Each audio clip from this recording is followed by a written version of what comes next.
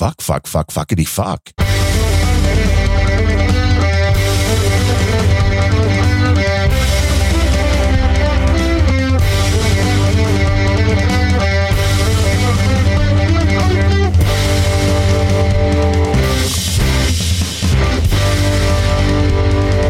Hello and welcome to episode number 57 of Unrelenting for January 20th, 2023. I am Darren O'Neill. The other voice you will hear comes to you live from somewhere. Is it in Texas? Is it in Russia? We don't know, but it's Sergey Nevtuliev of the Moscow. Nevtuliev's where is the family from? In Moscow. Come on. No, you're not anywhere near Moscow. Where please more Minneapolis Nevtulievs. Is that a little safer? Yeah, exactly. Minneapolis of today. To be fair, Minneapolis of today might just be more red than Moscow is. I think it's always been. Yeah, I mean, it didn't seem that way back in the day, but I haven't been there in a while. I haven't been to Minneapolis since the Minnesota Twins played outside. I think that was the last time that it wasn't as red. It could be. Yeah. They've turned. A long time ago. You got lots of Somalis and now of course, there. By red, we mean blue, but yes. Yeah, well, same. Isn't blue the new red? We call it. That is literally. It's funny that the red. You remember when they changed it? The Red Menace. But now that's the Republican color. I did an article on this. You write articles too? Yeah, amazing. And I tried. The color blue stood for Republicans and red for Democrats up until the 1992 elections. There was the switchover happened at that point? Yeah. I don't remember this. Mm-hmm. Was there a reason? How does everybody get together and go, we're going to do this? That should have been a good sign, right? Because they all got together and they all changed the color on the same year. Like, you want this color? Yeah, let's trade. They're like baseball cards. I think that was somebody had pointed out that, we just won over communism. The walls came down, right? The walls came down, right? And so they decided that let's give that color to the Republicans. Interesting. I always think a lot of this stuff is the Mandela effect. Yeah, it's not. If you're old enough and you've been around long enough to remember, you will see that there is no such thing as a Mandela effect. Our brains are just mush. No, they just actually change history. Well, they do. Well, this is also true, which makes it so much harder. So much harder to figure out what's going on. Go ahead and next time try doing a Google search or a YouTube search more accurately. ChatGPT? Do a ChatGPT? I don't know if it goes back that far, but definitely check for images or videos of the 1984 election, and you will see that Ronald Reagan was reported as blue states and Mondale as red states. That's bizarre. We just acknowledge, and it was that way for ever since the start of television, really. Right, which is like since the 50s. So that was, although now it's been about the same amount of time. Yep. So it's about time to switch back. Let's trade colors again. I don't know why. I tried listening to your millennial or Gen Z interview. How many seconds did you give it a try? 65 minutes, I think I made it in. 65 minutes. Well, that's more than I would have expected you. He was too hard to listen to. Was it too cringe for you? It was just like, dude, you're such an idiot. Mm-hmm. Mm-hmm. And I'm sure he's not. I'm sure he's representative of he's fairly high IQ. But not very street smart, not very like. He's very typical of a kid that age. Honestly, I have to say, at any point in history. Oh, yeah. The majority of the population of 20-year-olds are extremely favorable and have been to socialist concepts, basically because they're used to having their mom do their laundry. I know, and when that changes, it's horrible. That is a horrible life and then event. That's when you want more of that. You're like, yes, give me socialism. I don't want to do my own laundry. Yeah, this does not seem like fun. Mm-hmm.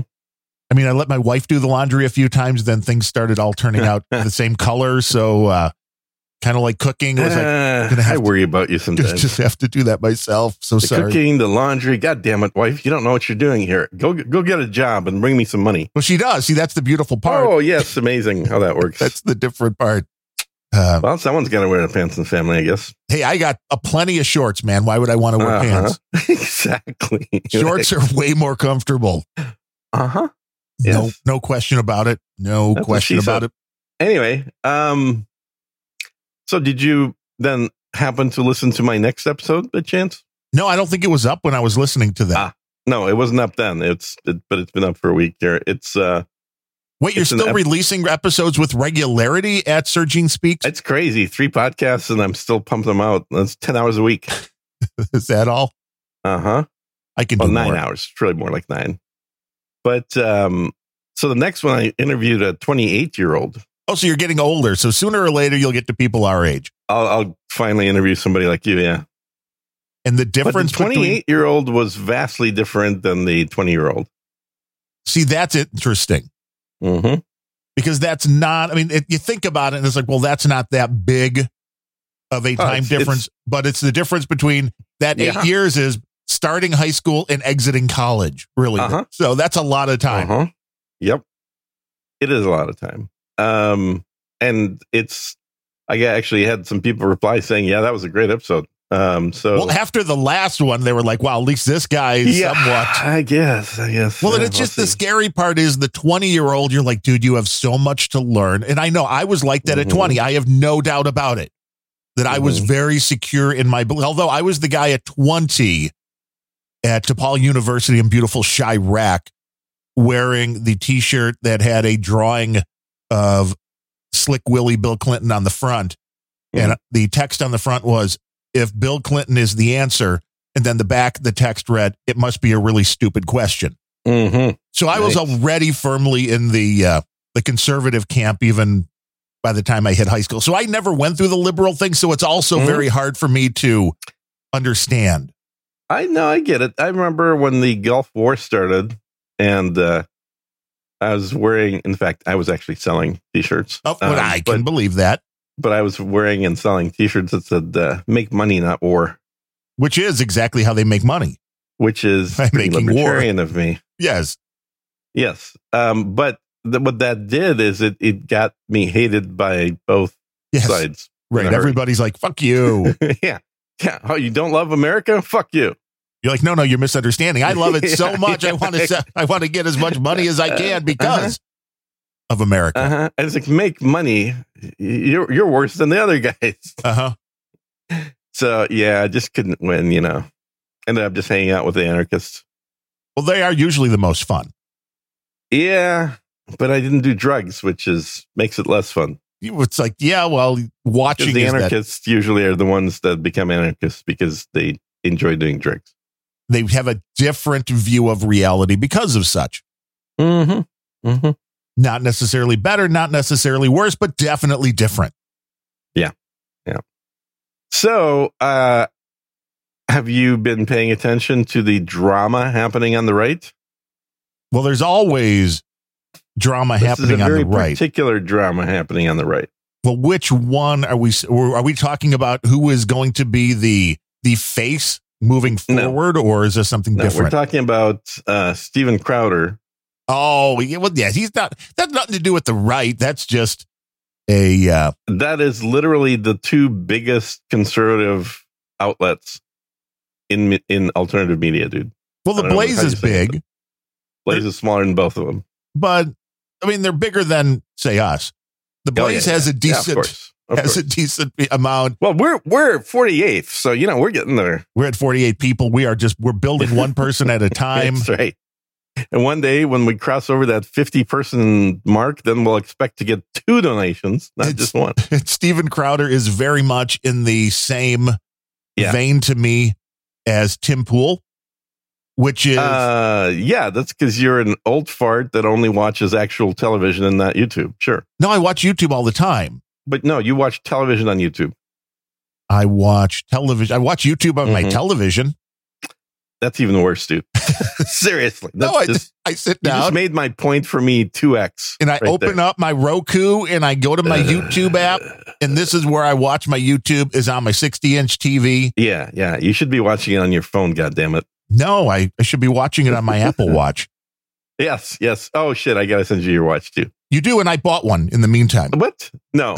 I did. No, you didn't. I did. I bought one yesterday. Why did I just charge and package your watch and haven't gotten around to sending it? Well, then I could take this one back if it doesn't do the same thing. But see, the beauty was I was having a little bit more of the AFib thing, so I wanted to be able to track this.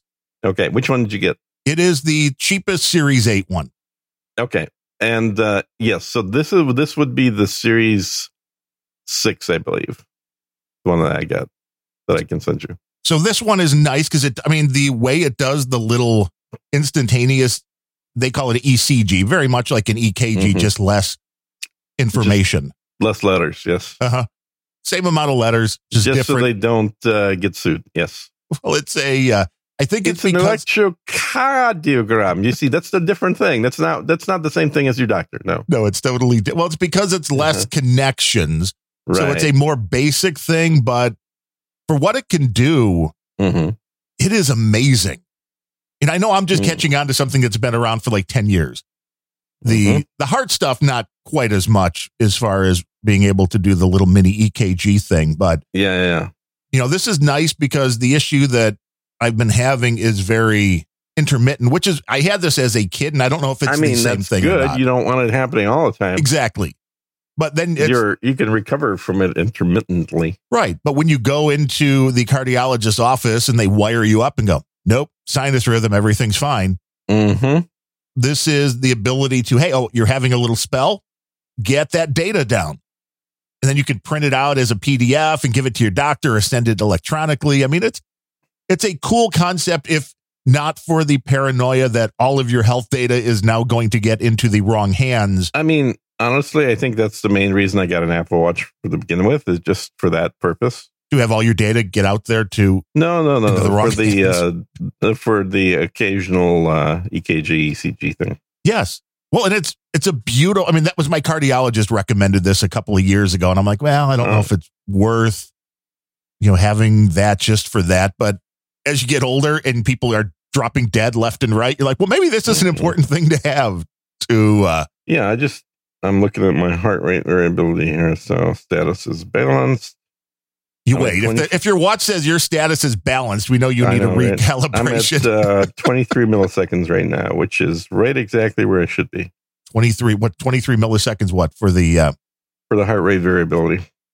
Oh, and what is that? The variability of I was just scrolling through those last night. It's the heart rate variability is the speed with which your heart can ramp up or ramp down your pulse.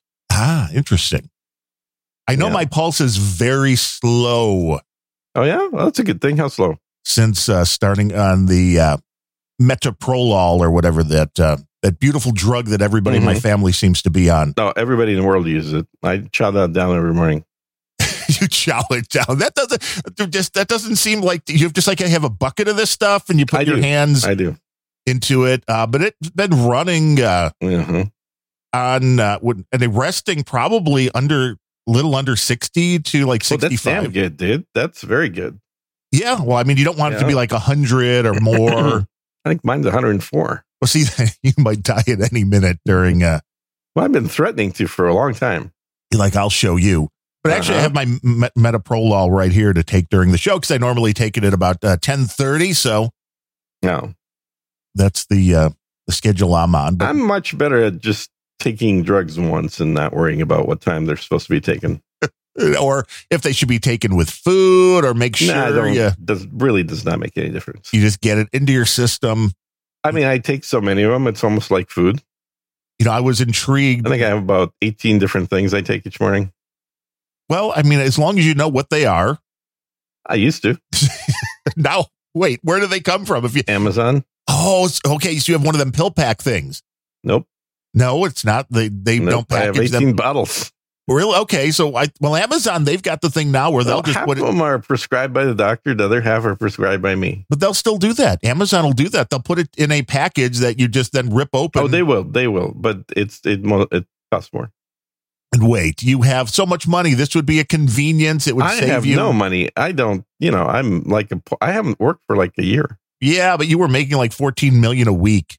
You're on like the Biden payroll. You don't realize how fast I spend money. That's true. It doesn't matter how much money you make. Yes. It was like the Lisa Marie Presley where they're like, well, she was paying out like $100,000 a month or something. Yeah, who isn't? Everybody listening right now is raising their hand. Like, I'm not doing that.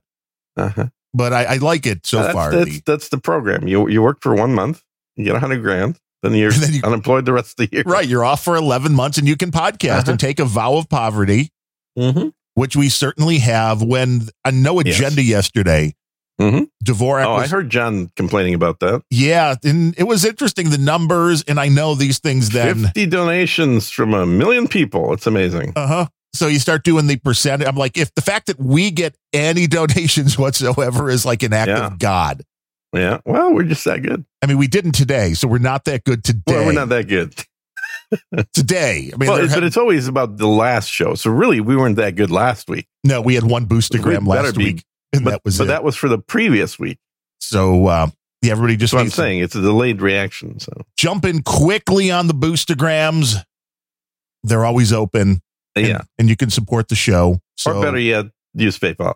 But anyway, just think of all the drugs Gene needs to buy. The Steven Crowder thing, is very, very interesting. It's and the reason I've never paid attention to him is the fact that I still see him more as a comedian than he is a comedian, and he was an actor, and he hasn't acted for a while. So I don't really want to get my news from him. But he is entertaining.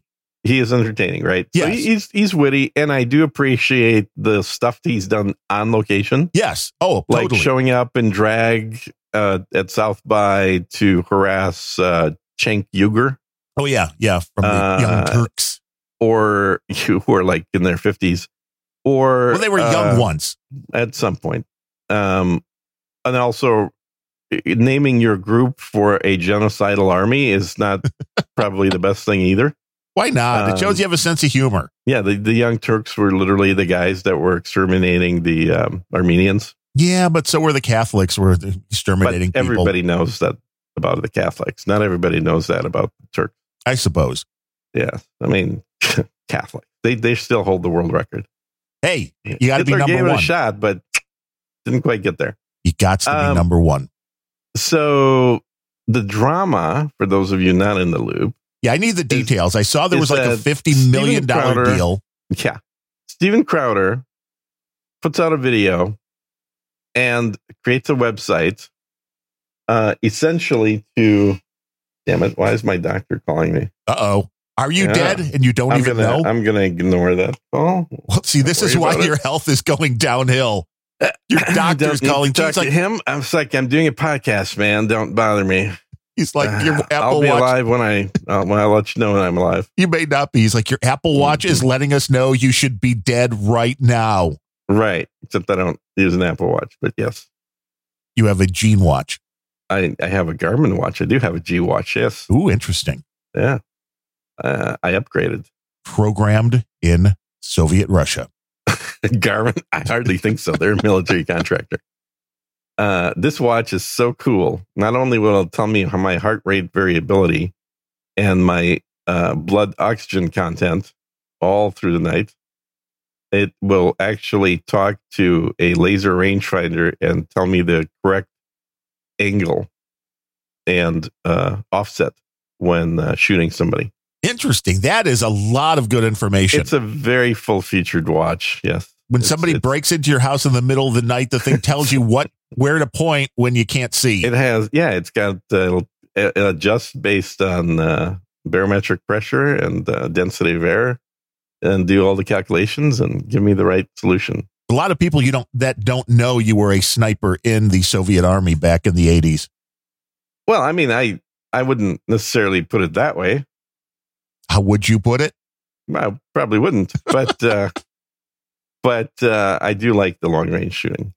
Anyway, So Steven Crowder, for the third time, he put out a video that had a contract that he had blacked out the identifying parts in.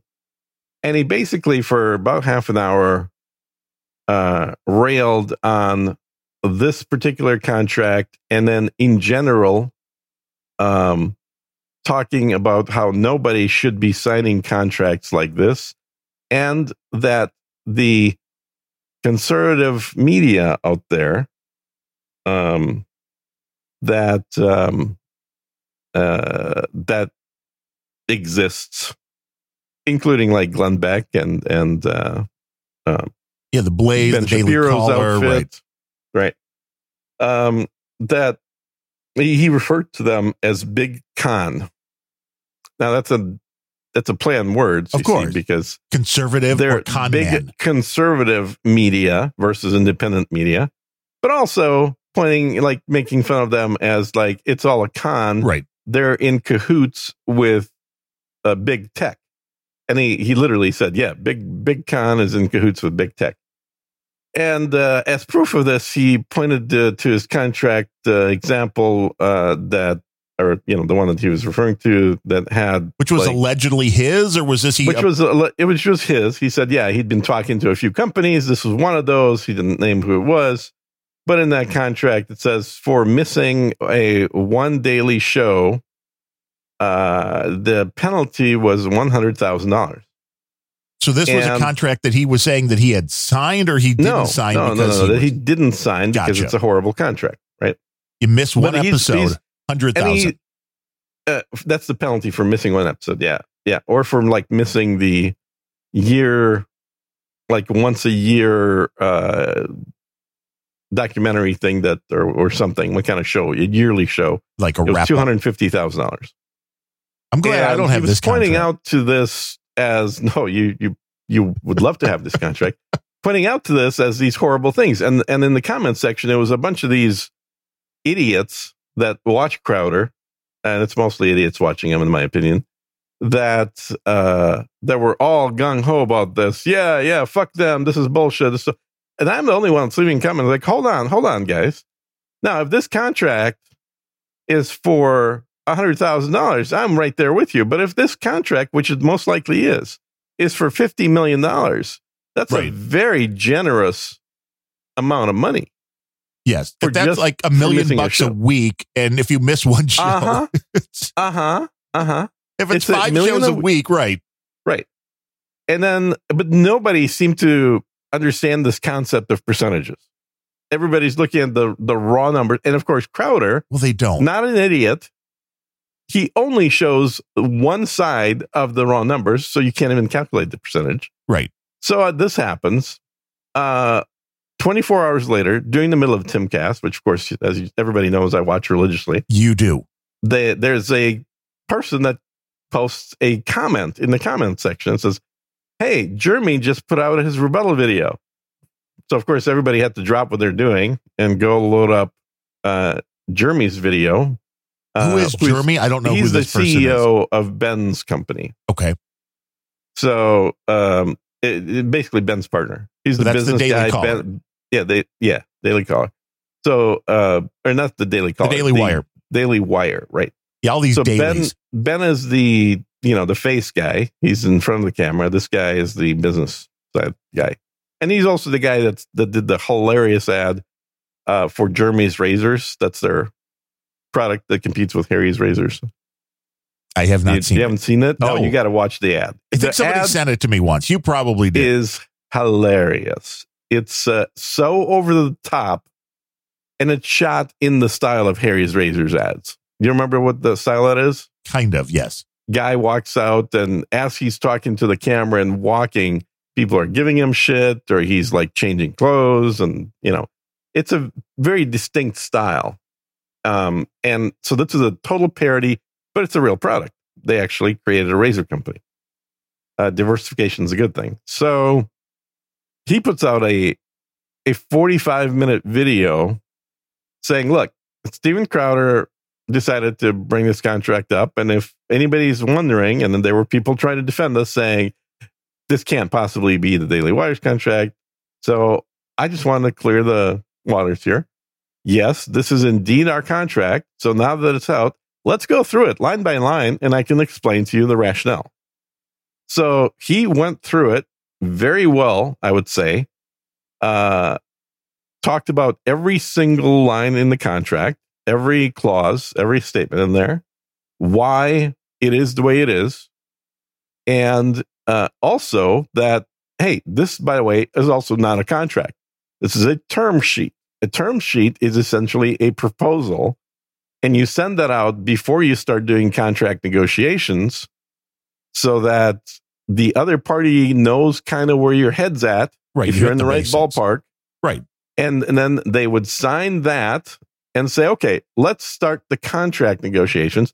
That's where the other side would start pushing on the things that it really didn't like. Right. Here's your starting point. And trading if you don't like things off. Right. It's like, well, we can get rid of this, but I got to then adjust this other thing. Right. We don't like that $100,000 penalty. Right. We want it to be 50. This is the first proposal, if you will, before any negotiations start. So Steven Crowder was kind of just pretending he didn't know that negotiations happen. Crowder referred to it as a contract, not a term sheet, first of all, and it wasn't a contract. Secondly, Crowder, according to Jeremy, never bothered negotiating. He said, this is nowhere near what I'm looking for. You guys need to go out and get a real contract put together. And that was it. Like, eventually he acted like the prima donna that he is. And that, oh my God, how dare you only offer me $50 million? That's ridiculous.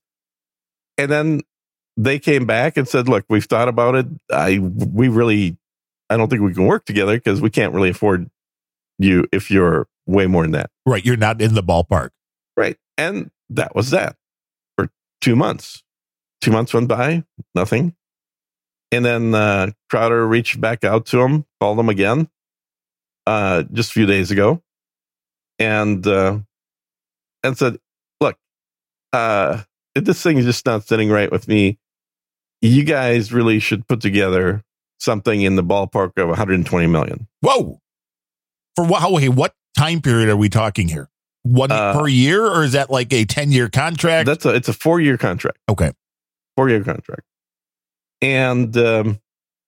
And Jeremy said, yeah, it's really outside of our range. So good luck.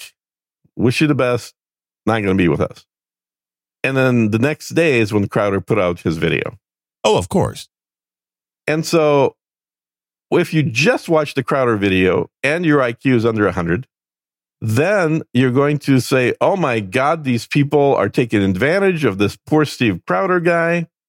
A Canadian American who really deserves better because he's clearly worth more than Joe Rogan. Right. Well, yeah, if you look at that, I was just doing the math. He's asking for, at that $120 million, $577,000 a week to do a show. Hey, I would do a lot of shows for $577,000 it's actually a lot more than that. It's a lot more than that because the contract was only for 192 shows per year. Oh, damn. Mm-hmm. Because he needs 2 months off. Well, I need at least 3. Paid 2 months off. That's crazy. So at 192 shows per year, he's looking at $120 million over the course of 4 years. So $30 million a year, essentially. $30 million a year to do 192 shows. So $30 million, 192 shows. Mm-hmm. And how long are the shows, to be fair? I don't know, whatever they currently are. Yeah, I don't know if they go an hour or 2 hours. Maybe. That would be 100, and if it's per show, would be $156,000 per show. Right. So now, does that penalty of $100,000 if you miss a show seem okay? Seems great to me. I mean, kind of feels like it should be $156,000 a show penalty, doesn't it? The trolls in the troll room, I have no name, says they're 2-hour shows, so that's $78,000 an hour. Yeah. Yeah. Poor Steven. I would do at least one show a year. Maybe 2. Yeah, one show. This is the problem. That's exactly what I would be doing. You're like, this is enough money take the for rest me of the year off right. to do podcasts. You're like, this is enough money for me to buy the scotch I want, have steaks every night, and pay for all the drugs that I'm going to need because I'm drinking so much scotch and eating so much steak. So yeah, exactly. If you get to like 4 or 5 shows, you just feel like you're being greedy. I mean, share, So that was one of the items that Steve didn't like. He didn't like. Well, yes, I have no name of everything. Is pointing out there's a lot of hours of production behind the scenes, but I'm betting he doesn't do it, and somebody else is getting paid for that, not out of his salary. Well, no, it is coming out of his salary, because so that's all the production comes out of his. Yeah, because he wants that level of control. Got it. Okay. Normally, for all the other people they do, like obviously Ben, but also like Jordan Peterson is on their deal. They don't want to have anything to do with production. They just want to show up, be talent, and leave. I'd love it. Kind of like me. Right. Right. That's all I do here. I'm talent. I show up, I do the show, and I leave. I do the same thing, except I press. I know. Render. I would sometimes occasionally wish you would do a little more production, but whatever. Hey, I render. I make your voice sound as buttery as it can. My voice is super smooth and buttery all the time. Well, we'll start doing shows at midnight and see. Oh no! That's not how that works. No, I get to pick the time, man. That's how it works. Anyway, a little morning glory. So, that's right. So Crowder is bitching about that. He's bitching about the exclusivity stuff. He's bitching about how he doesn't like that whatever content is created during these 4 years is going to stay with them and not revert to him. Oh, so he wants the copyright and control of everything as well. Well, of course, because he's a prima donna. And well, then you run your own damn company. Exactly. And this is the other thing that Jeremy pointed out, which I think is very telling. He said, Steven Crowder is super, he's very popular. He had like, how many? He had, it was something insane. It was like he had 200 and some thousand people watching his live stream during the election, like way more than any TV channel. Oh yeah, he's by far. I think he eclipsed Beck at the Blaze as far as popularity. Totally. And but Jeremy said that you got to remember, Steven's never done this before.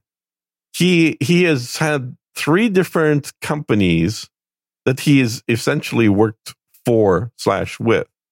And I can't remember the first 2. The third one was Glenn Beck's outfit, the Blaze. And now that he's left the Blaze, he was looking for a Joe Rogan size payout. And so he has no idea about what it actually takes to do this and the costs that are spent on his behalf. The marketing costs, the production costs, post whatever production they do. It's a machine, right? It's not just we get his tape, we hit the play button and make money. And so he's always had just like, and this is part of the reason I don't like his current show format. Like, it's really annoying to me. I probably have the same feeling towards it as you do towards Timcast. I can't watch a bunch of idiots sitting around. Right. It's just not my thing. And, there may be some good information coming out, but you just don't like the way it's 2 hours to get 10 minutes of good information. Yeah. Now, again, I totally have the opposite reaction to his on location stuff. When I watch those videos of him, feminism is fascism, prove me wrong type videos.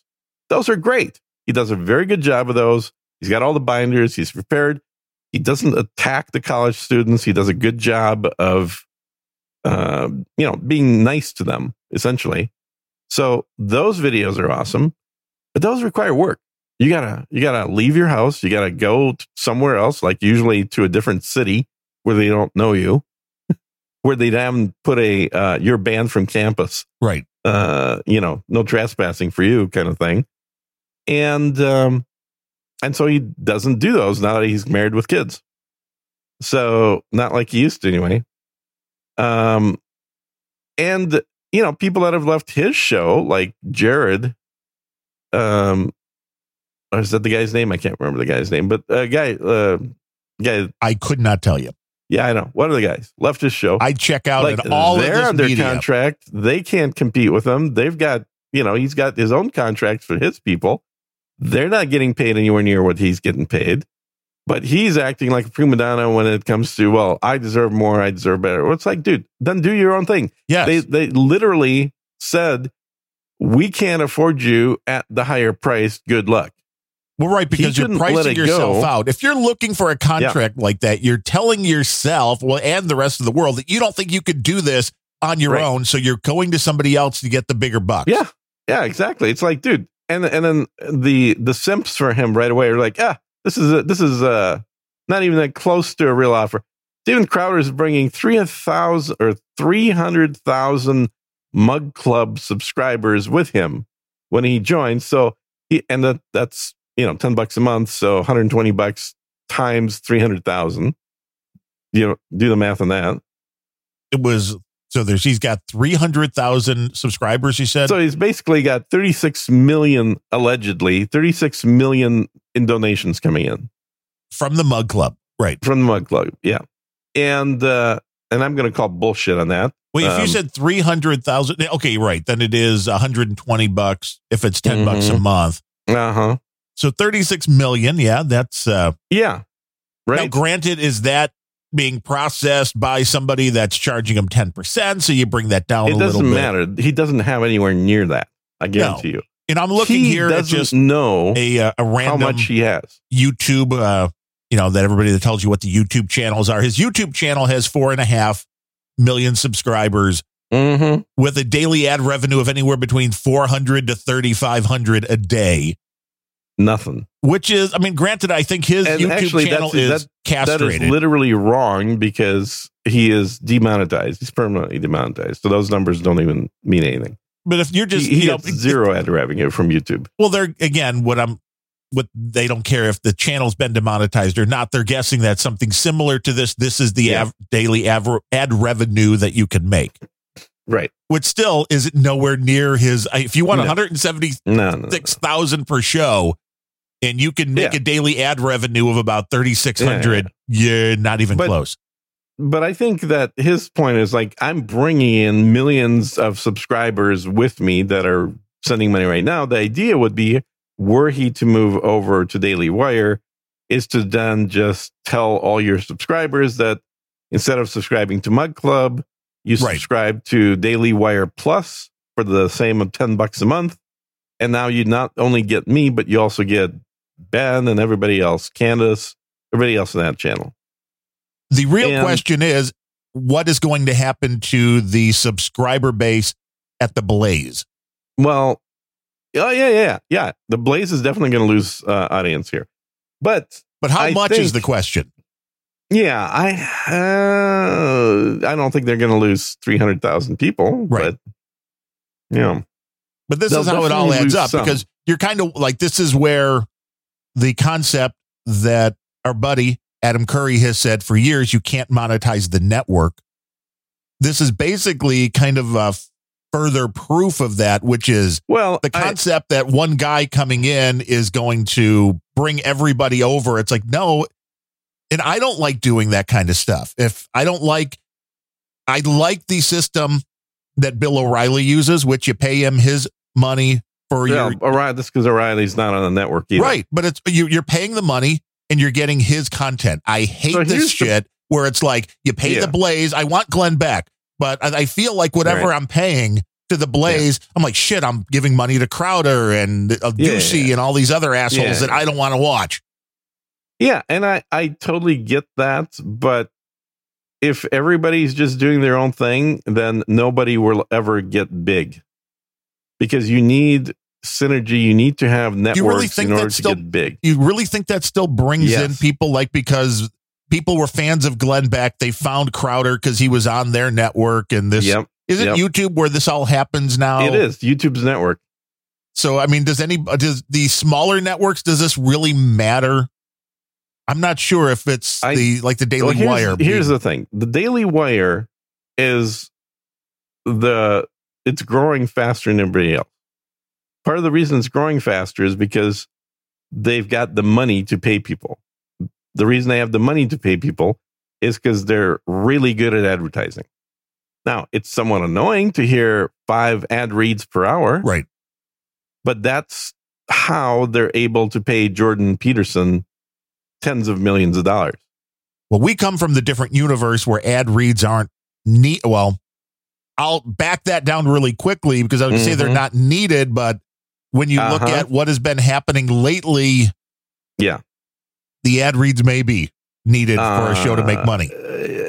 Yeah. So the point is that they're still making money. They're still hiring people and they're making movies. They're doing other stuff. So they're not, I wouldn't necessarily say they're like the ultimate example of a perfect network by any stretch. Networks generally fall apart due to personalities.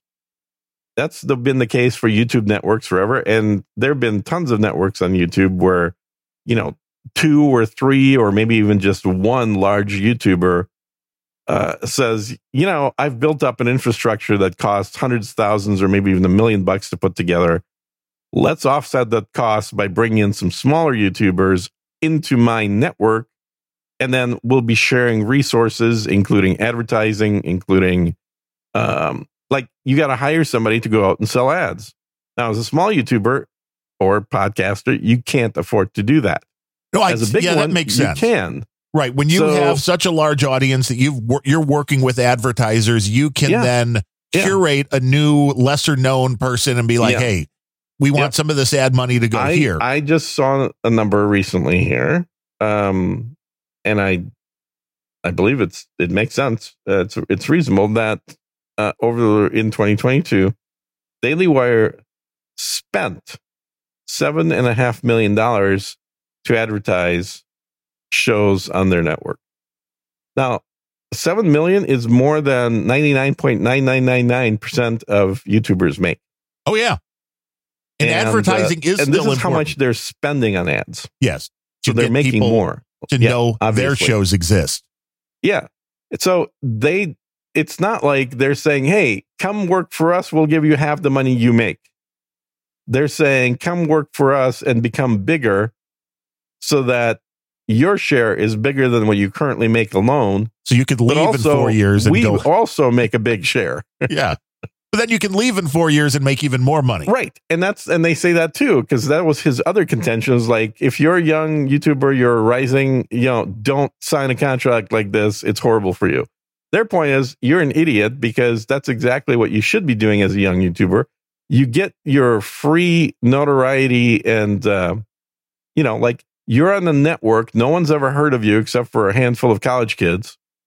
And then by the time you leave in 4 years, you're still young. You do your thing. And now you're able to wait for those multi-million-dollar offers. So even if you're working essentially for, a paltry salary, like $200,000 a year right now, you're still able to capitalize on that when you leave. Right. You'll pay your dues. And you see this all the time in sports where somebody comes up and they have a very small contract, especially like baseball is the one I'm most familiar with, because your original contracts are next to nothing and they come out of the gate and they are super hot. So and they're not making enough money all of a sudden. And that's exactly what he's rallying against. He said this model of Hollywood and sports has to go away. It has to die. This is just, it's unethical. Well, and for people that have already built their own audience, he's right. Right. But nobody is pressuring him to do a deal. And if he truly believes that his donations result in $36 million a year, that means he's over $120 million already for a 4-year deal. And that he'd be an idiot. Let me rephrase that. He'd be a complete idiot to try and apply to be somewhere as an employee or contractor or profit sharing model when he oughta just build his own thing because he has the money. Well, unless these are two things. He'll fail at it. Well, or unless these two things can exist side by side. If they can coexist where you're can't. Okay, no. Anytime you join a network, that's like saying, hey, I want to play baseball professionally, but I also want to retain the right to play baseball in the Mexican League at the same time. Right, there have been baseball players. I mean, very few, but Bo Jackson played football and baseball, so you extra monetize. That's two different sports. If you want to do, well, yeah, but like Glenn Beck, he's got like 14 different shows with his name. It's possible where it's same. Like, well, I know they're all the same because they're all him. But you could be like, well, I'm signing up for here. You'll get the Glenn Beck show, but the Glenn Beck podcast still goes on, and I can still make money with that. Yeah, you can separate stuff like that out, but obviously that also reduces how much money you're going to get paid from either source. You would think if somebody owns all of you, but if somebody's like, "Hey, we only need 2 shows a week from you for 2 hours each," then you could do whatever you want with the remaining time. Then sure. But that's not going to pay you $120 million over 4 years. Well, if you're Steven Crowder, he sure thinks it might. So there are 2 people that we know of, maybe more that you know, 2 that I can think of that had contracts that were that size or bigger. That's, of course, Howard Stern. Right. And to go to satellite. And then Joe Rogan to go to Spotify. And Crowder thinks he's in that league, clearly. Nobody's in that league anymore. I don't even think Rogan was in that league, but they paid stupid money for him. The Stern thing made sense because satellite radio was really before the internet, before it was easy to do your audio on the internet. And they gave him a channel of 24/7, all his content. Which was a great deal for him. Which is a hell of a deal for him. And it meant no FCC fines, no anything. The problem is, at least in my mind, is it took away the morning guy because I didn't wake up to satellite radio. I had satellite radio in the car. Right. And so the guy I woke up to was the local guy. And then, well, why bother listening to anybody else after that? Yeah, it certainly changed because they were 2 totally different mediums for delivery. Yeah. So now with the internet, if Howard would have gone directly to internet, maybe that would have been less of an issue. He could still have been the morning guy. But that, to me, changed and it became kind of like, raunchy drive time. Because he definitely amped it up after leaving terrestrial radio in terms of raunchiness. There's a lot more orgasms happening. And I would say that a lot of people would make the case that the show became a lower quality because half the fun was seeing what you could get away with. Right. How you could use double entendre, how you could do things. Yeah. And you had a different crew as well. People listening, that is. So, it was definitely different. I think it became more of the show for the 30, 40, 50-year-old guys who remember being in college and listening to Howard Stern. Right. But anyway, neither here nor there. And then, of course, Rogan, he moved in the opposite direction in terms of free speech. He went from being able to say almost anything to having a limited selection of things he can say, but for a lot more money. And that is the question. I mean, was Rogan just unable to make anywhere near that on his own? Yeah, absolutely. So, I mean, he took the money and ran. I get it. Yeah, you know how much it was. I don't know what he was making on his own and how much the bump was to go with Spotify. I mean, Spotify money was crazy, but yeah, it was. People were for a long time saying, "Hey, it's a $100 million deal for 3 years." Well, it turned out it was $200 million for 3 years or more. I can't remember if it was 3 or 4. It doesn't really even matter. Like say 50 million a year. Yeah, like 50 million a year, and that's closer to what Crowder wants. Which, I'm sorry.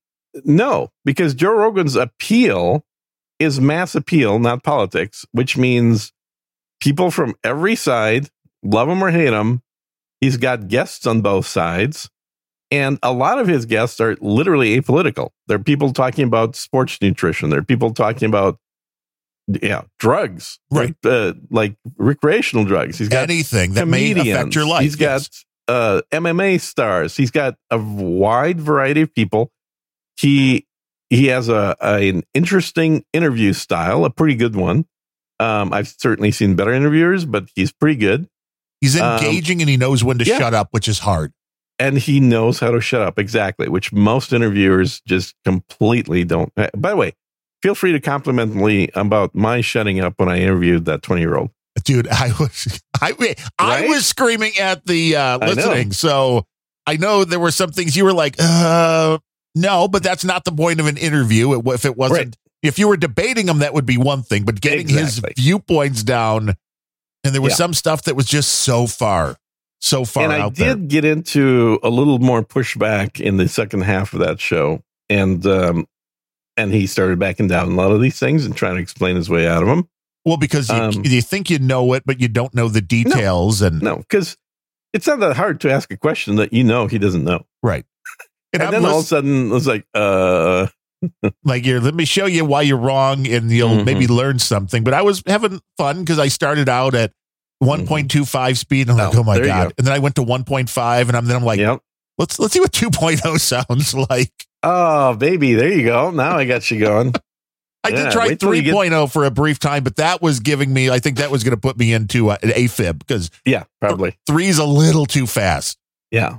2X you could listen to most things on. If you want to really pay attention, I think 1.5 is about the top. Yes. Yeah. But, if you want to be able to actually absorb what's being said. For audiobooks, if it's just a funny comedic audiobook, I'll usually play the 2X. If I'm like really trying to follow the characters, I'll play it at 1.5X. Rarely do I play anything over 2X, but also rarely do I ever listen to anything at quote unquote normal speed. Right.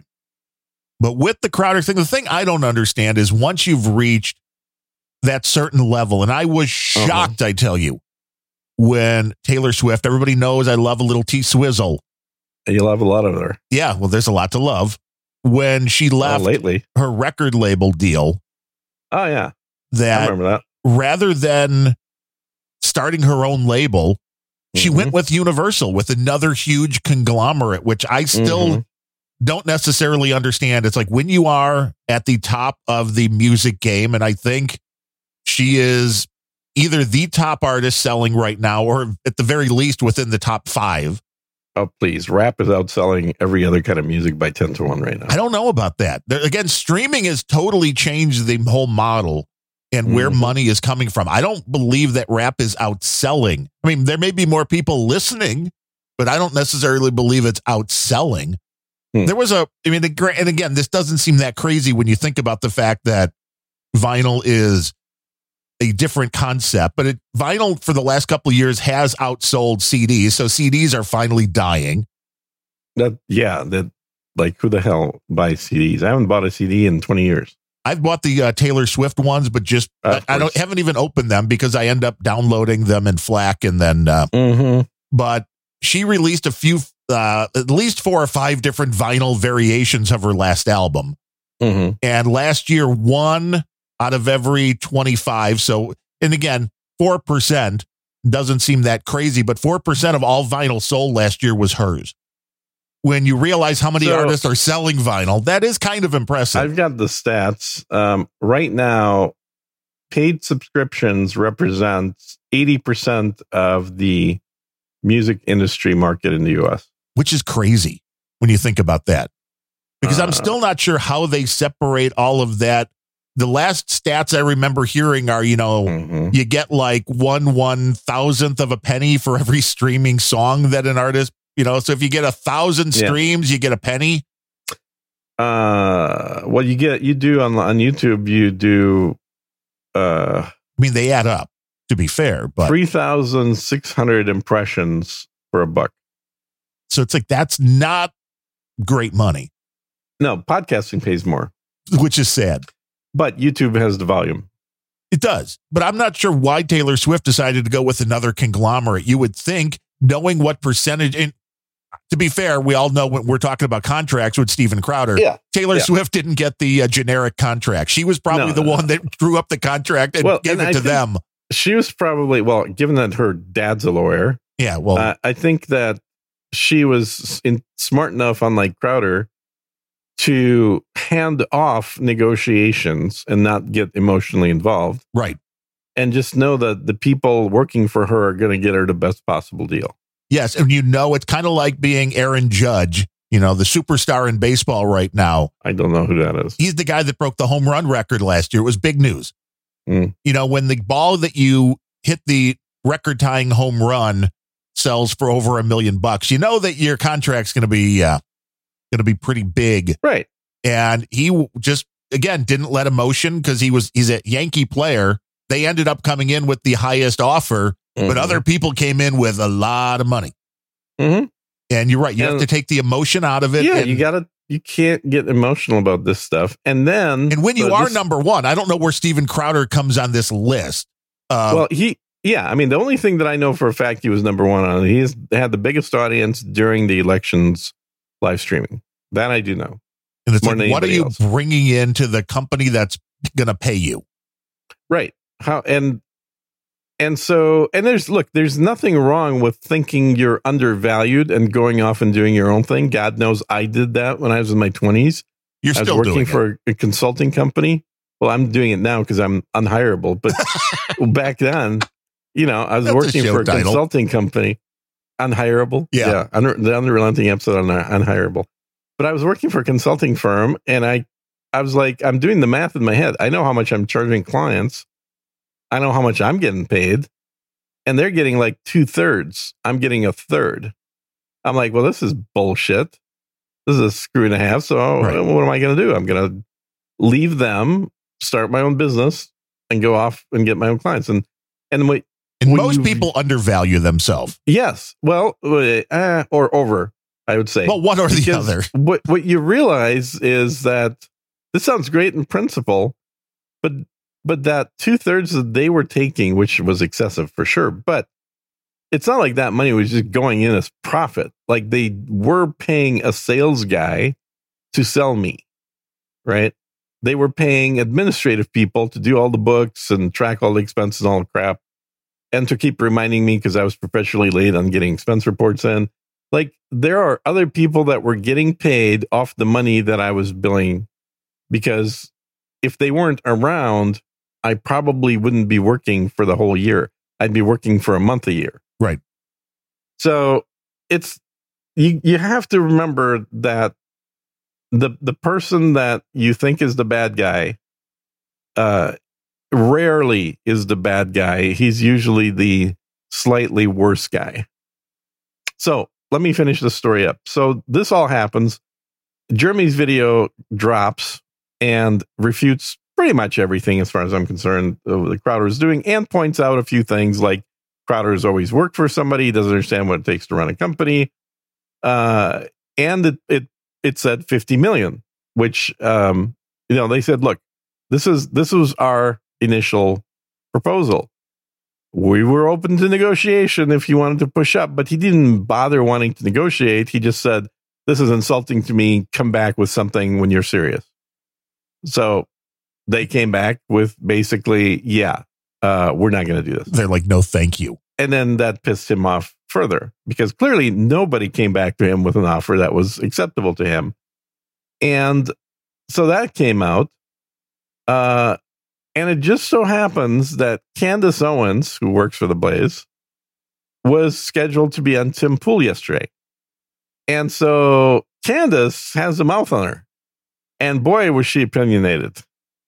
And she just called out that big old white boy like there's, there's no tomorrow here. She was saying that effectively he was pointing out at how stupid all the other people working for Daily Wire were for taking such horrible offers, even though they were all for much less money than what he was asking for. Essentially just painting everything associated with Daily Wire with a very negative brush. So she called out a few other things about him. And she said, I know a lot more about him and how he treats his employees. And so that there's more drama developing. And now Crowder's supposed to be on Tim Pool's show tomorrow or Monday. He's supposed to be on Tim Pool's show on Monday. And now the bets are starting to come in on whether he's going to be there or not, if he's going to cancel. Nice. Because he can't handle the heat. Because he has definitely brought a lot of heat on himself at this point. He's got multiple people. I wouldn't be surprised if Jordan Peterson weighs in on this and points out about what a what do you call it? goddamn, what's the word? The person who thinks they're the best. A narcissist? Narcissist. Yeah. Start talking about what are the traits of a narcissistic complex. And then using Crowder as an example. Well, one I can say... I think he's definitely generating a lot of buzz, at least to the people that are inside politics. And normal people don't give a shit. All press is good press. Yeah. But maybe I think he's also burning some bridges. Well, I don't see the next big company wanting to have a prima donna like him working for them. It's hard to find. He's going to leave no choice but to just do it himself.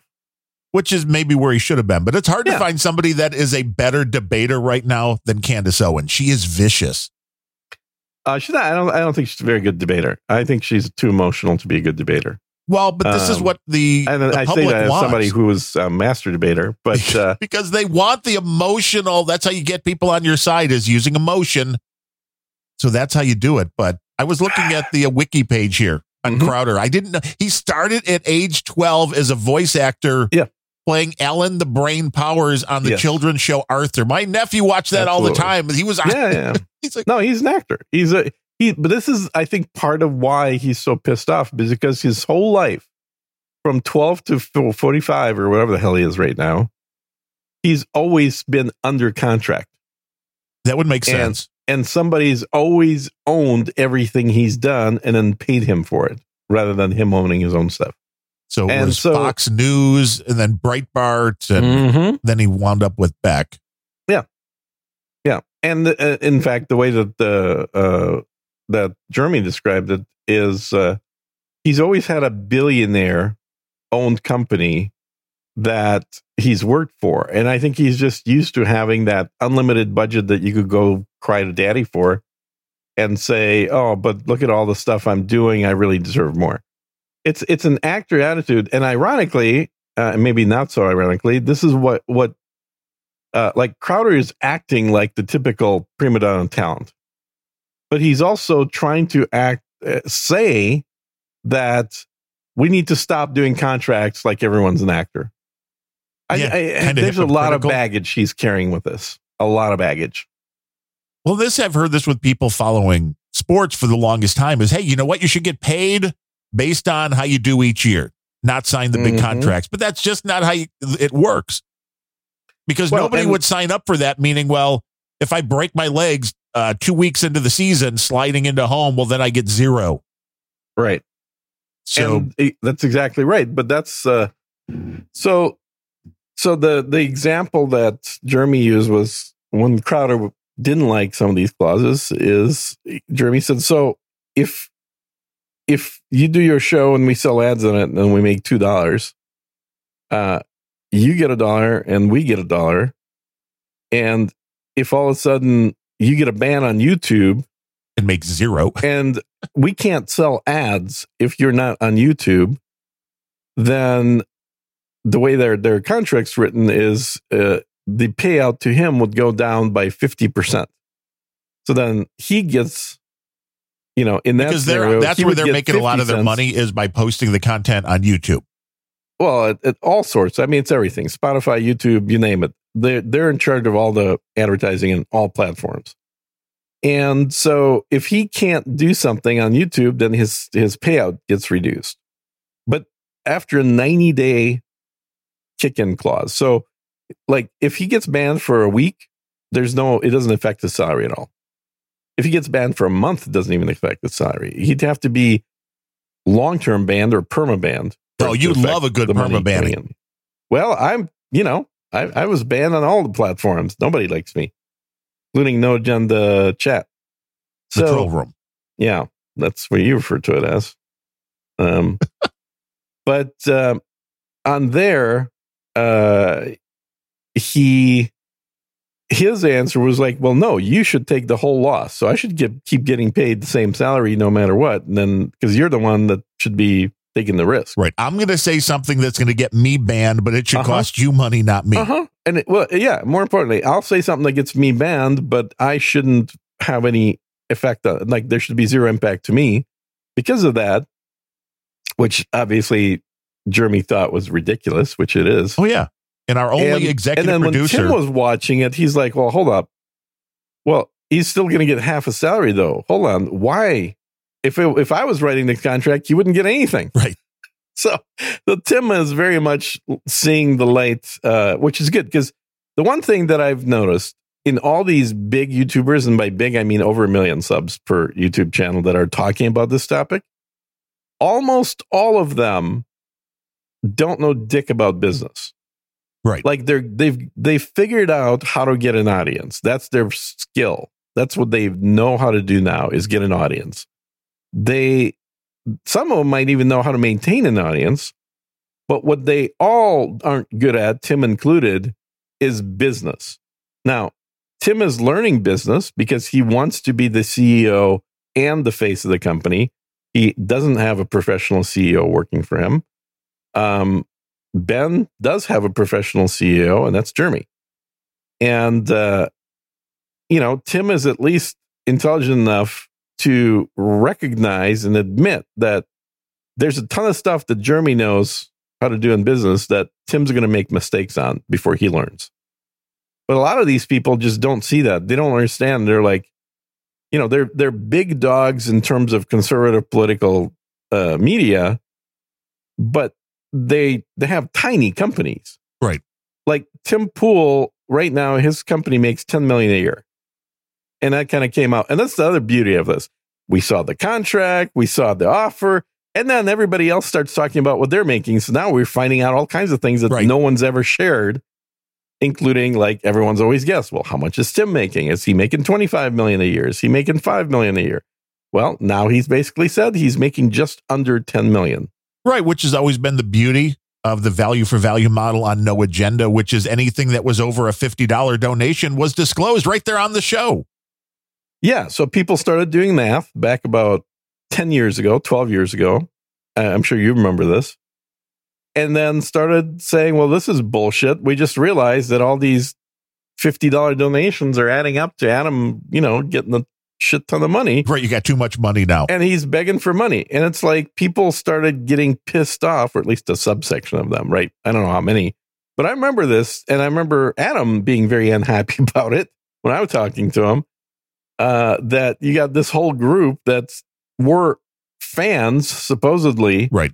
That once they did the math into how much money is coming in, which is not that hard to do if you're listening publicly, they completely turned and got super pissed off because they were like, well, this is like a rich dude begging for money. This is bullshit. Because they were seeing him. I think, and this is something that a lot of people do, especially if you're good at your job, is they see you as their buddy, as their neighbor, as the guy that's in the same exact situation as you. No entertainer is in that situation. No. Nobody. And the people you're listening to right now are way less fortunate than you. That's the problem. I'm super poor. Yeah, I haven't worked for ages. It's like... people don't realize how little actual talent it takes to record a podcast. Maybe they do. Well, and people don't realize on the other side of that there is time and effort put into shows like No Agenda. This show, we're very clear. This is you and I. Like, if we were going to just call each other on the phone every Friday morning and talk for a couple hours, that's what this would be.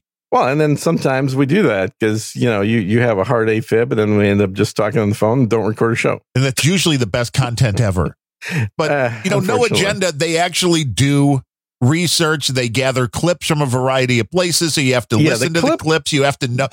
There is show prep. There's work. Absolutely, there's work to be done. Although, to be fair, a good chunk of that happens with submissions. So I think in the early days, they had to do a lot more actual... looking for, like, Adam listened to 5 hours of C-SPAN every single day to get the clips for the show. Now I think it's more like you get a whole bunch, however many clips, and then he has to listen through the clips that were sent in to see which one of those, great when if any of them are usable. Like Neil Jones, the clip custodian, sending in a lot of good stuff. Yeah. No, all that stuff helps, but it doesn't completely remove the time. It's not like Adam works for 6 hours a week. No, he works way more than that. Yeah, and He's the hardest working podcaster out there. And this is part of the problem with trying to schedule time to go out and spend the day together or something. It's like, well, it's between shows, and he's got to have, time to do the work. He literally, if you look at all the shows he does, and the fact that for a good chunk of those, not all of them, but a good chunk of them, he's also the producer. And he's the one recording it, and he's the one uploading it. Well, that's what I mean. That's literally what I mean. So it's a full-time job. I mean, he does work 40 hours a week. Now, can be a little bit more flexible, and those hours aren't necessarily happening 9 to 5. But this is not like a part-time little hobby thing. No. So anyway. So what is the amount? I'm curious with the average person. What is the amount that all of a sudden the show you're listening to, you go from, I really like these guys. I want to donate. What is the amount where you're like, well, fuck, those guys are making way too much. I'm not giving them money. I think it's about double of that person's salary. So it's different for everybody, but I think it's right around double. So if let's say you're making $100,000, you're reasonably comfortable in today's environment, although you can't afford to buy eggs because eggs are like $5 an egg now. I know, but it's sad. It's like $8 for 2 dozen here. It's so ridiculous. Eggs were, for the majority of my life, eggs were under 25 cents per dozen. Cheap, good way to get protein. Mm-hmm. Can cook them in a variety of different exciting ways. Absolutely. Make mayonnaise out of them. True. With your homemade vinegar made from John's book. I'm still waiting on that one. Didn't you get a copy of it? An autographed copy? Oh, no. Was I supposed to have to get on that list? I guess. The vinegar list. The vinegar book list. But yeah, I think it's probably right around 2x. And then you got somebody that, you're supporting on YouTube or podcast or something else, and you like what they're doing. And then when you realize that, like, they're getting $200,000 sitting around playing video games on Twitch, and you're getting $100,000 working 40 hours a week in an office and watching them for a few hours a day, you're like, well, they already have a much easier life than you because they're doing something you enjoy doing because you're watching them. Right. So, yeah, I'm going to just cancel that donation, I think. So I think it's an interesting question. I'm guessing it's about 2x. I think most people are fine with somebody making a little bit more than them, but I think a lot of people would be prone to now. Okay, there is a subset of people, not a majority by any stretch, that enjoy what's referred to as FinDom, financial domination. And this includes everybody from guys that spend half or more of their salary on OnlyFans to Democrats who spend all of our money on Ukraine. One of the funniest cartoons that I saw, and I reposted it on the social recently, was a character standing holding up a Ukrainian flag, and then across from him were characters standing with like the gay flag, the rainbow flag, the trans flag, and then there's one other flag. I can't remember what it was. And then they ask him, they're like, "Oh, I'm trans," and this one's like, "I'm gay," and then, "What are you?" And the Ukrainian holding flag character says, "Oh, I'm FinDom. I'm doing the same thing as mistresses do to their clients to the U.S., which is making the U.S. spend its money for no apparent reason, other than, I guess, attraction. I don't know. Because you want that money. Well, yeah, you want that money, but the way that it works is your ideal pairing is somebody that knows how to act dominant to get money from somebody who enjoys being dominated. True. And that's the situation we find ourselves with in the United States, which most people would think would be the dominant one, but they would be wrong.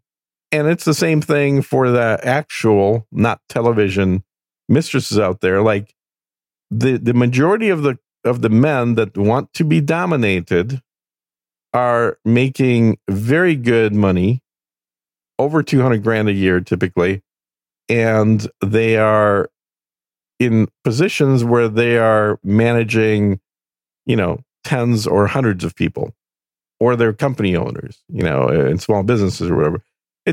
It's rare that you have an average Joe with a normal job making $100,000 a year that is looking to find a dominatrix. It's more like on that movie on Billions.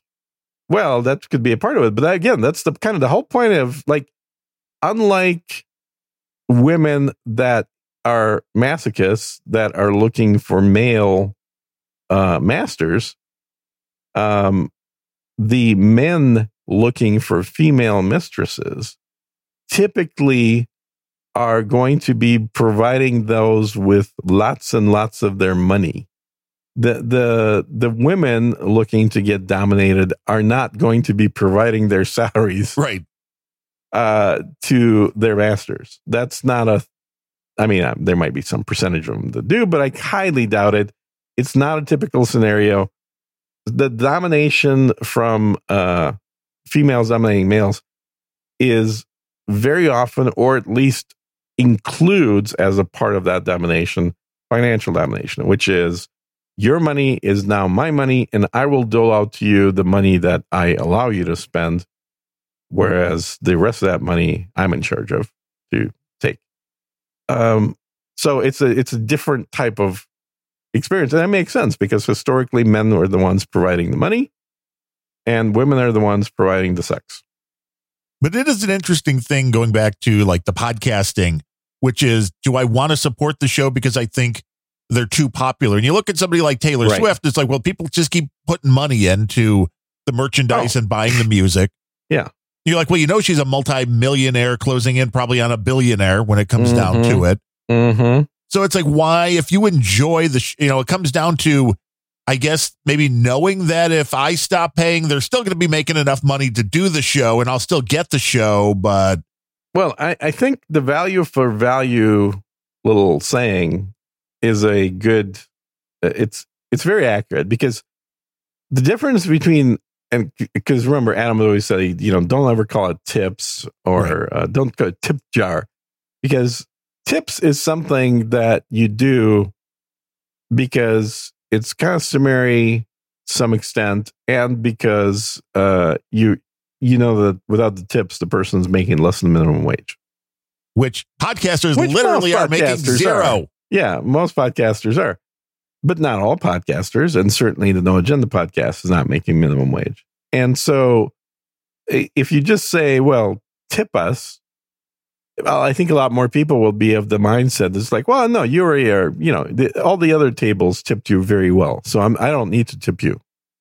Or I'm not going to tip you a whole lot because you don't look like you really need the money. Right. But when you say value for value, what you're saying is, it's more like shareware. You remember shareware software back from the day? Yes, you can use it. I'm sure it does in some aspect. Mm-hmm. Use it as much as you want. Every now and then it reminds you that there's real life people writing the software. Yep. That could use some money to keep writing the software. Yeah, and it occasionally will prompt you for a donation, but that's about it. And then if it's something you genuinely use, you should start getting a little guilty about using it for free, and you probably should send them some money. See, but they go to, well, there's a lot of people that are doing the same kind of shows on YouTube who just get paid by advertising, so I don't have to pay at all. I'll just go watch them. Exactly. Or be like the guy that did the math like me and say, okay, it's $12 a month for YouTube and no ads at all. And that saves me about 20% of time. Yes. Because I'm not watching ads. And that's way cheaper than it would be if I was actually, subscribe to each of these shows directly. So paying for YouTube actually makes a lot of sense. Although I heard they're raising their prices. I don't know. I'll have to do some digging.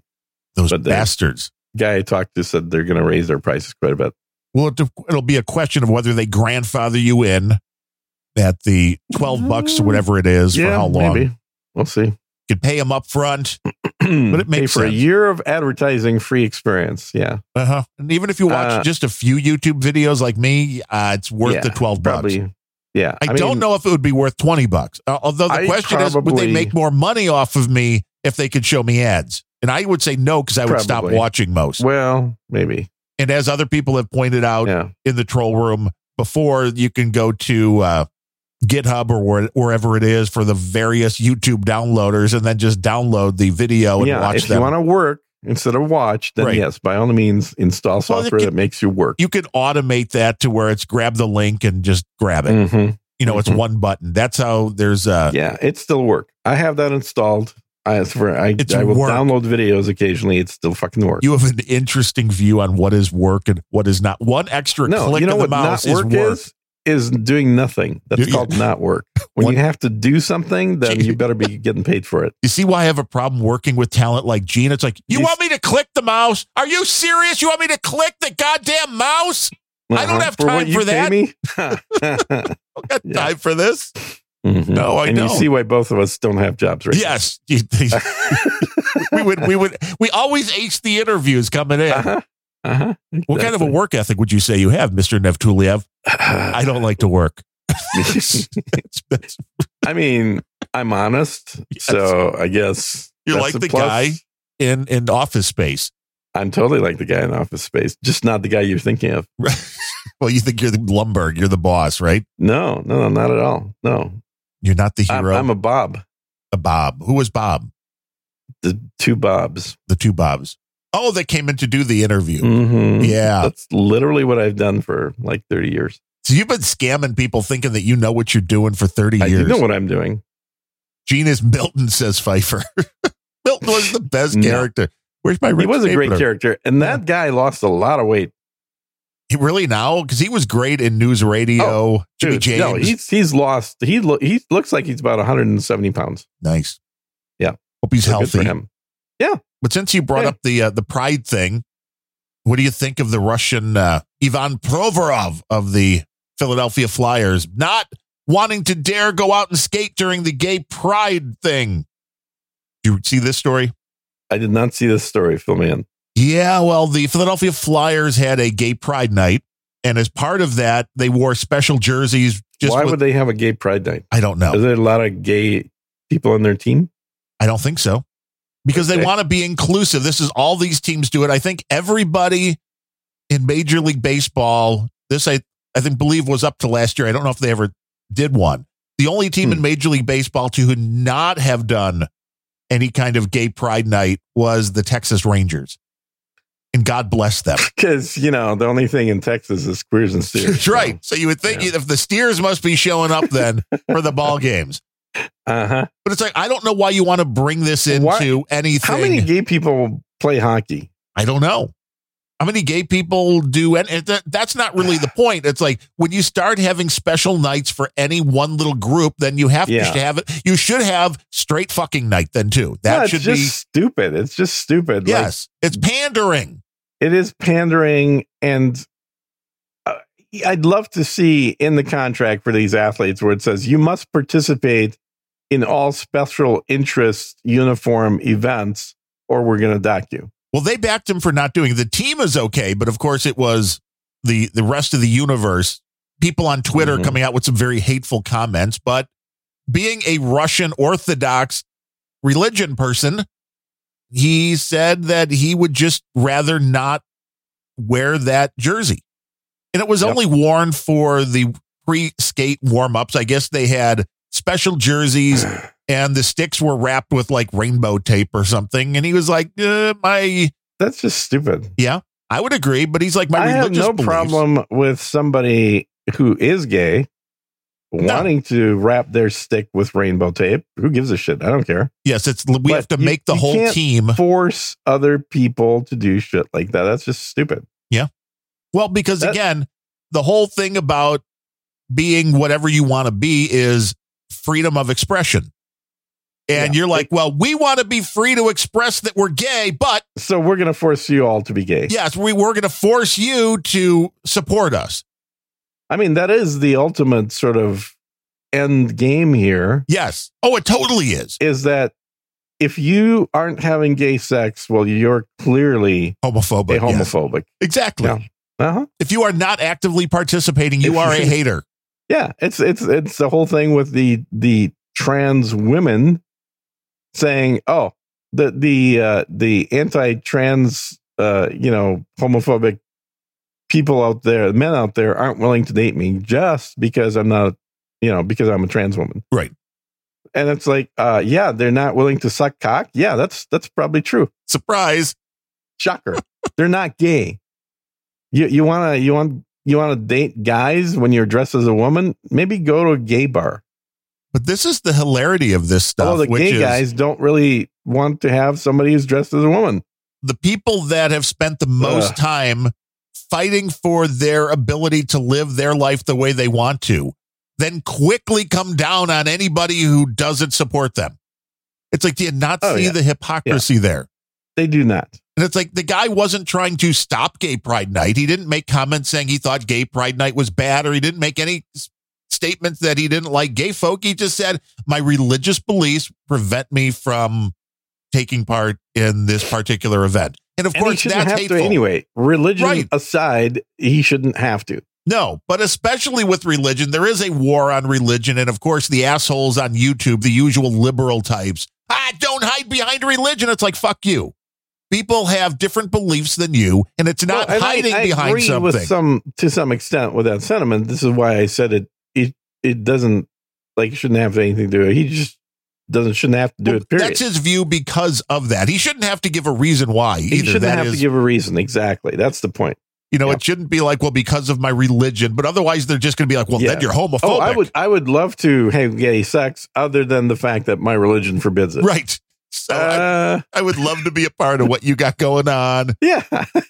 But no. Now, as often happens in cases like this, and I have no idea, I didn't look up the stats of Mr. Ivan Provorov and how good of a player he is or not with the Philadelphia Flyers. But immediately after this story broke on the NHL website, the Flyers website, everywhere you could buy jerseys, his jersey sold out.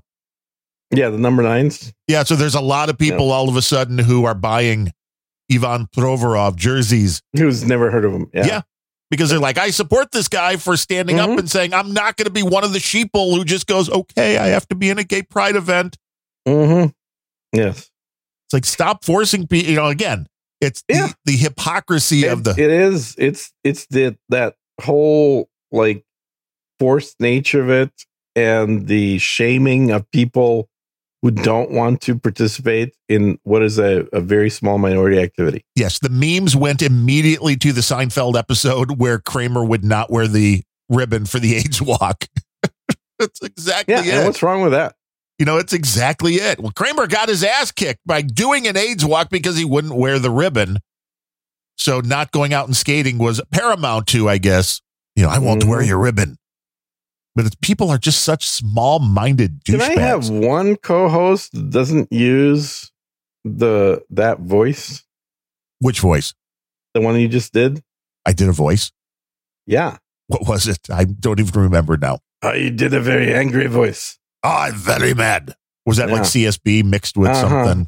Yeah, like both of you guys constantly are doing that shit. Darren, why are you still doing Russian apologist website? He's bad. And I know, but that's why I do it. I like to open myself up to different ideas, find out new things.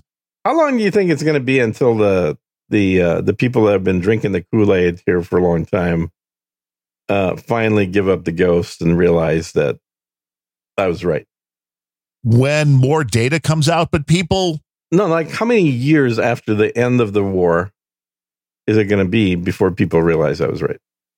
Well, it's hard to say because confirmation bias leads a lot of people to put their head in the sand and will never admit. I mean, there's still people who won't admit that there are problems with the mRNA vaccines. And I think that's very clear. Yeah, that's beyond, science. It's science. Right.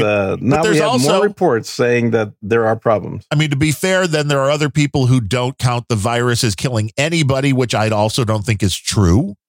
So there's, on both sides, Well, that's actually a technically correct statement, scientifically. The COVID virus does not kill anyone. True. It is what happens generally when pneumonia. Right. Once you get the virus into your system. Yes. So that again, but that's not what they're thinking when when they make the comments. So there's blind spots big time on Candace both sides. Is very opinionated on immunizations. Who is? Candace Owens. Oh, what is? Is she totally anti-vax or completely anti-vax? Like now, are we talking vax. Just COVID vax or all vax? All vax. She's got 2 kids that haven't had a single vaccination. Yee. Interesting. No, I don't know about ye. So she was one of the people that had a adverse reaction to the HPV vaccine when she was a kid. Which then would make you afraid of your children. She started doing research and she's found that no vaccines actually work. And she's talking about polio and how everybody thinks that vaccines wiped out polio, but now there's a whole bunch of evidence that suggests otherwise. That it was polio still around. A big cover up. Well, first of all, that polio is still around, but more importantly, it wasn't polio that was causing the disease symptoms that were referred to as polio. It wasn't a viral problem. It was a problem with industrial chemicals in the United States that became prevalent and then disappeared right about the same time that polio was wiped out, quote unquote.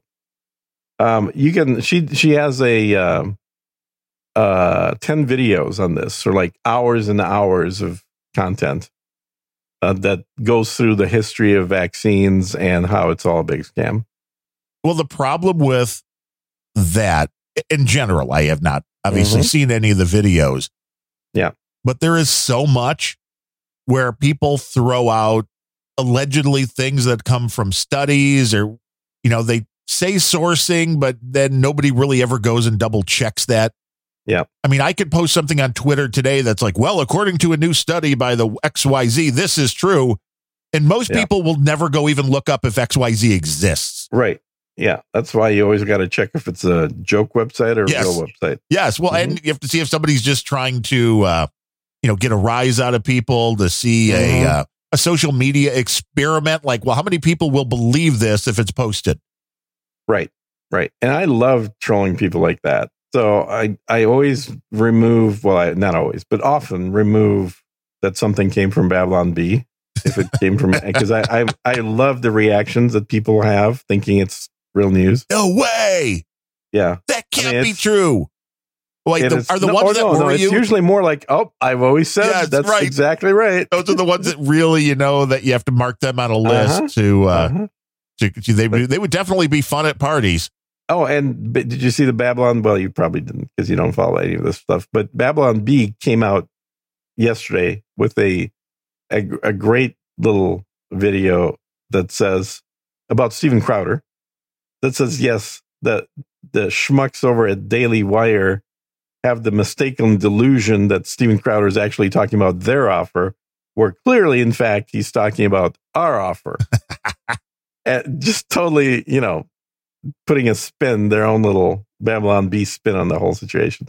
So this is really like for people that are deep into political alternative media, this is the only story right now. No one's watching or paying attention to anything else.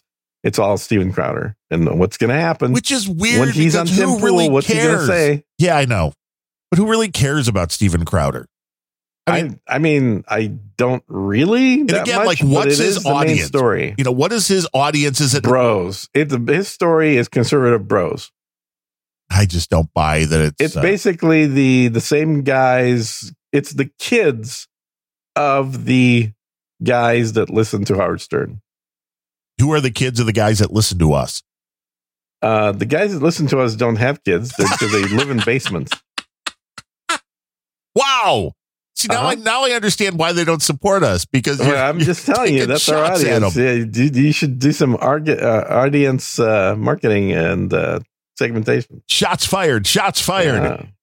Yeah. How many of you have actually had sex with women? And all of a sudden we get a lot of women responding like, well, we have.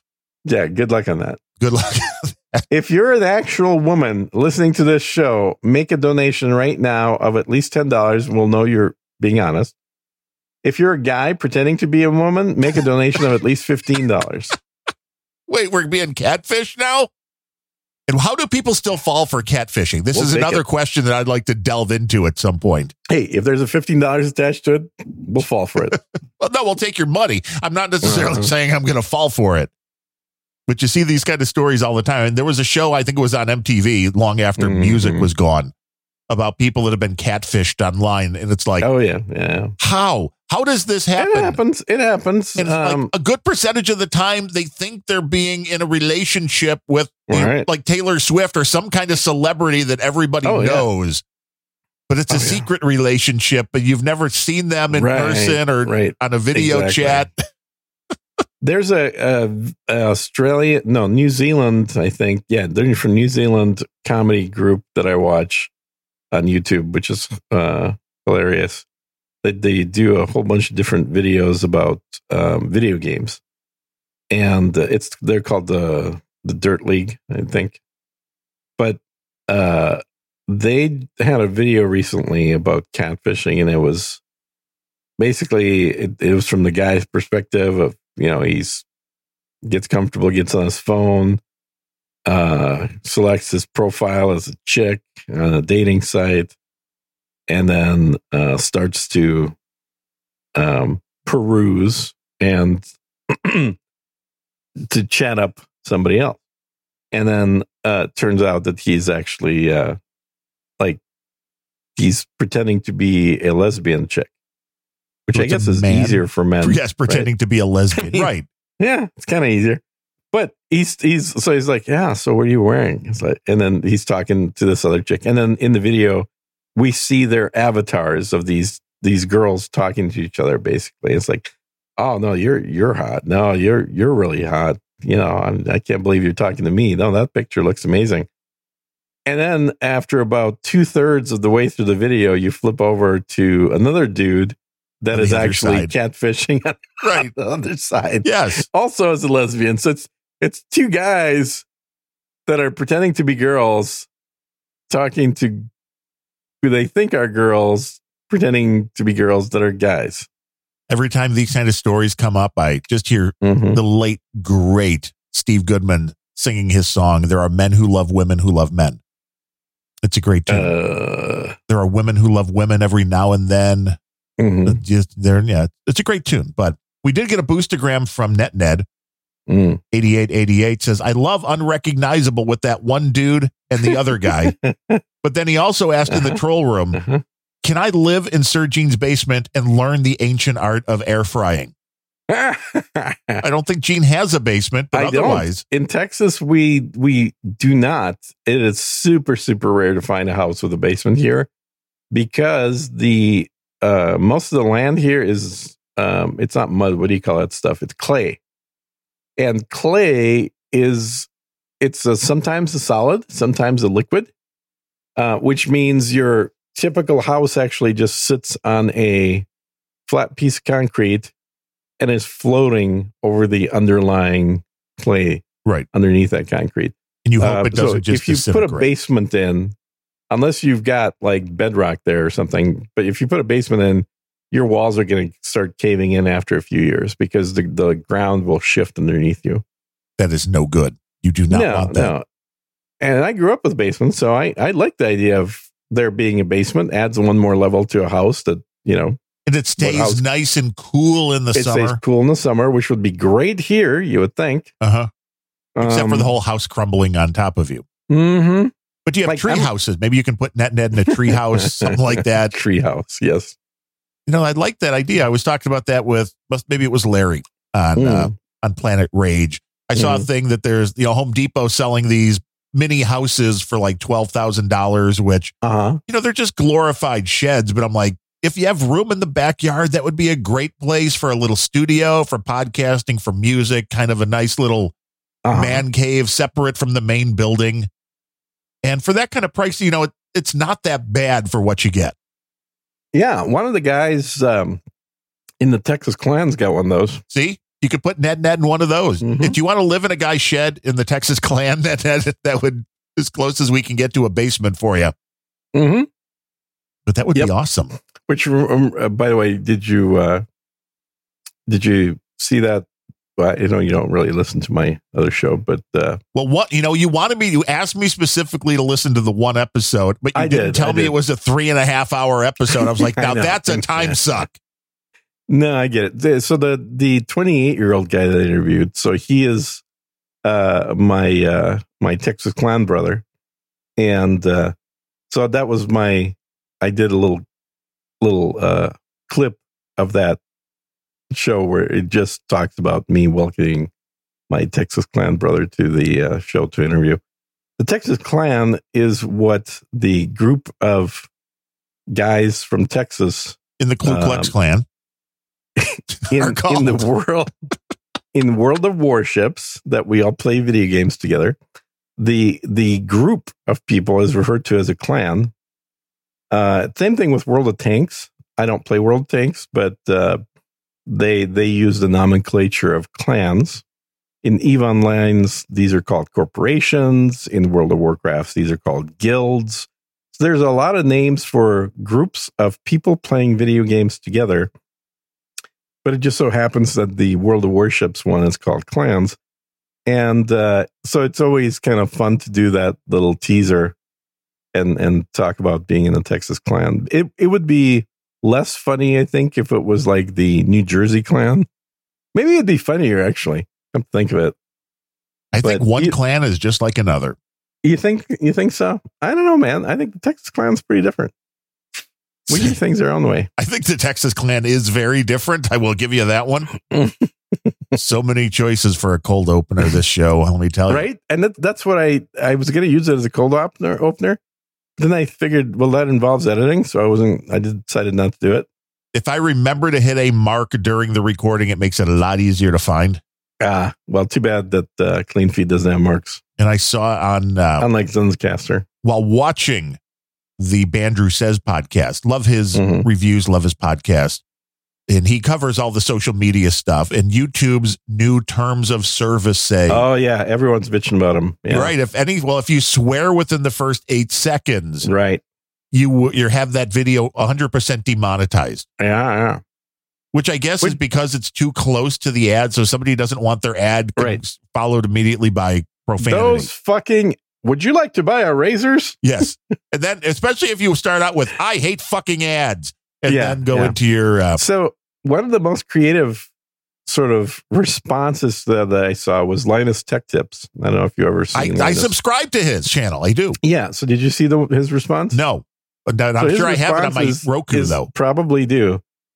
So his episode starts, and for the first 8 minutes, you have the old bars and stripes of off-the-air television, and a message that says, "Stay tuned. The video show will start after 8 seconds." Right.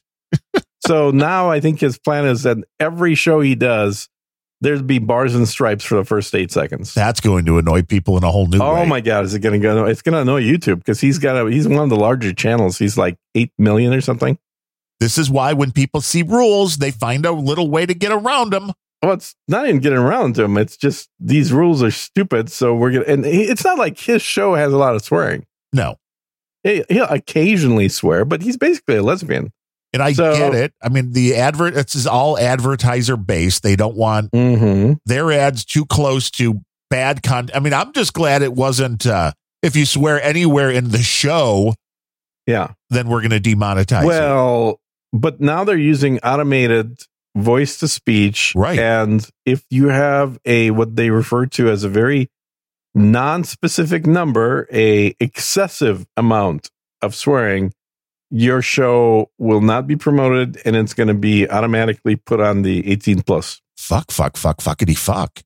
Yeah, like this show, luckily, is all ages show according to Apple. So it has no swearing whatsoever, which is nice because that's what people want to be able to listen to is no swearing in their podcasts. The thing that was most surprising about these changes were that they no longer consider hell and damn to be profanity. I'm like, wait, up till this point you did? Well, it's hardly a profanity when it's the existence you're living in. The hell, right? This is, or... we've all been damned to hell at this point, so This is the timeline. That's the one. It's like, what year are we living in that damn is considered a swear word when we all know what else goes is a lot worse. I mean, I guess maybe that's the point, that we're just making more room for other worse profanities. I don't know. I think they could have just solved it by saying fuck is not a swear word anymore. Yeah. And I'd be like, oh, well, shit. I guess I'm not going to use that word. It makes it less cool if you can say it. I mean, if it's not a swear word, why would you use it? Exactly. It doesn't mean anything. I don't understand. But I mean, I get it. It's all advertisers obviously complained, because I don't see YouTube otherwise trying to make themselves less money. Because that's the other funny thing, and Bandrew pointed that out, is, do you think YouTube made a policy that was going to demonetize a bunch of videos because then they can't run ads, so then they're not making any money on them either? Right. Yeah, exactly. It all makes sense. The thing is, doesn't that create a loophole, though, if you don't want ads in your YouTube stream? Yes, you swear in the first 8 seconds. You just swear the first 8 seconds, and there's been no ads for the rest of the video. You will never be monetized, though. I mean, this is the question. So the first 8 seconds should be... People refer to the word monetize to mean two different things. One of them is the literal monetize, which is there will be ads or there won't be ads. The other one is a non-literal monetize, which is there will be ads, but I won't get any of that money. True. So if you have, I would assume, maybe I'm wrong, but I would assume if you have swearing in the first 8 seconds, they won't have advertisers. They won't run ads. Right. Which is what I want. I want videos with no ads. That isn't like for free. Isn't that the ultimate deal? You're getting your video hosted for and free. Played with no advertising for free. Yes. That's a win-win. So you just have the same. And then you ask for value as a part of that video. And you do your version of the George Carlin bit in the first 8 seconds of every video. Yes. Or you just do the George Carlin bit and then get a copyright strike as well. Right. Because it's not monetized anyway. Right. Well, I'm sure his estate owns that. Right. No, but I'm just saying that you're not going to make money on the video from YouTube anyway. So you may as well. Yeah. Yeah. I mean, as long as they don't your channel. Remove the video. Yeah. Right. Because you're right. Because a copyright strike generally, not always, but generally just simply means a redirection of the advertising revenue. Well, you're not going to have any advertising revenue, so who gives a shit? Right. If you use the wrong song, that's what happens, is any money that video was going to make now goes to the estate of Prince or whoever. If you play Prince in the background. Was it 8 words or 10 words or? I'm just saying if you use 7 music. Words, 7 dirty words. It was George Carlin, 7 dirty words. That's what it was. 40 years ago, he did that. No, more than 50 fucking years ago, he did that. Yeah. Still holds up. Damn. So you just start your video with, there will be no fucking ads. I'll be like, oh. I mean, that's just a, yes, shit, piss, fuck, cunt, cocksucker, motherfucker, and tits. Does it really have to be motherfucker? It could just be. It is motherfucker. Right? You can't just say mother. No, you can say mother. That's okay. Why is tits a swear word? That's not a swear word. How's tits a swear word? Maybe then it was. Wait, how's cunt a swear word? In certain areas, that's one of the worst. And piss, that's not even a swear word at all. That's literally just, But you couldn't British say it people, on British the TV. People? Yeah. Well, it's different too. This is also the problem when you're dealing with a worldwide entity, is that words are used in different ways. Yeah. Within the English language, especially, depending in Australia, where you are. Cunt is definitely not a swear word because everybody uses it all the time. See? So it's normal. In so the they're UK, being unrightfully. The word piss means something totally different. Yeah. As does the word fag. Yeah. Give me a cigarette. Boy, we're definitely PG rated today. Yeah. At least. More. But tits is, I don't understand that at all. I mean, that's it's an anatomical part description. You don't understand tits at all? Maybe that's why your wife left. Maybe. It's maybe, I guess, somewhat African American type vernacular. I don't know. All speech should be free speech. Banned? All speech is free speech until they put you away. That's true. But why would they want to unjustly go after those poor Australians for saying words that they don't, it's like this is, so if you're an Australian YouTuber. Yeah. I mean, again, this is where having a worldwide but you could phenomenon, say dick. I guess. Well, that was a name at the time. Dick, even think Dick of all the actresses. How about cock? Cock, you could say that's not a problem. I guess rooster, right? So it was a cock. There was a video I remember. Although somebody was bitch made. On there, bitch wasn't on there because that's a female dog. No. So there you go. There was a video somebody made. Maybe it was the South Park guys that used a lot of those types of, like, maybe even all of these words, but as part of other words to get away with that. Somebody made this video. I can't remember who. Like back maybe 20 years ago. Well, yeah, like you can say Shih Tzu on TV, but you can't say shit. Exactly. So Shih Tzu and, I don't know, whatever. Other words that include swear words that or sounds that sound like swear words as part of that word. Makes sense. So that's how you get around them. Yeah. It's interesting. It's interesting stuff. I understand the concept of certain words being disliked and people feeling offended by them, but I don't understand people wanting to control speech because that's a mental retardation, in my opinion. Well, once you start making the sounds coming out of somebody's mouth illegal, you've gone way too far down the rabbit hole. Mm-hmm. When you have a society at this point that is increasingly saying they don't want to prosecute crimes, physical crimes. Right. But they are increasingly saying we want to go after people who use hate speech. And it's a very scary thing when it's like, okay, so you walking down the street. I mean, come on, man. Haven't you heard the saying? Sticks and stones won't break my bones, but words will always kill me. I always thought it was sticks and stones may break my bones. No. You're reading the wrong history. Yeah, you're reading the wrong history again. I think so. Mm-hmm. We have to redo the history. The fact that you could walk down the street, pick up a brick, hit somebody in the head, and not be prosecuted, but you could talk into a microphone and say the wrong syllables, and got to put that guy in jail. Job, man. You're fucked. This is my job. So I mean, then you're really fucked. I know this is even worse. Yeah. What's worse than being unemployed? Being unrelenting. I thought that was fun. Is that 2 hours already? Yeah, well, we're right up on that now. Man. We're coming up on that. That was the wrap up. I kept waiting for you to hit, and we're clear. I mean, usually we go a little closer to noon, but well, I don't know if we should because I hear Adam starting his show in 4 minutes. So well, that's what it said on the thing now. Noon for podcasting 2.0. Who makes the thing? What is that? What is that now? It comes out every day. The No Agenda Millennial posts the list of what's going to be on the show. He makes that shit up. 9 out of 10 times when he's listed us, it's been the wrong time. It's always the wrong time. We're like, no, this time. Oh, damn it. But now he has us down at the right time now at 10 a.m. and he has the podcasting 2.0. 10 a.m. at what time zone? Central. He has a little Eastern? C. He has a little C. So that means Central. All right. And then followed directly after by podcasting 2.0 with Adam and Dave. Who should I interview next, dude? Me.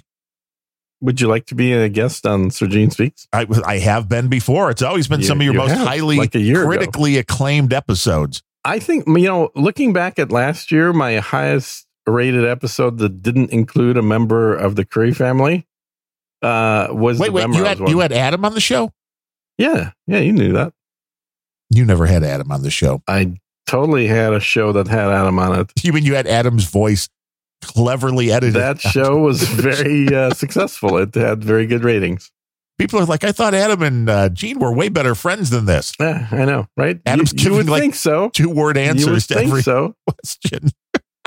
I have to see when Tina's meetup. It was here. Much better than that. Tina's going to be doing a meetup here in Chicago. And I heard about that. I don't know when it is, though, or where it is. I kicked off her podcasting career. I know. That, right? I was the first show she ever appeared on. But I don't know when or where this meetup is. If somebody can let me know. You should probably get your wife to drive you there. Yeah, maybe. I had somebody that emailed me last night that was like, come meet Tina. A lot of people want to meet you, but nobody gave me a date or time or where it is.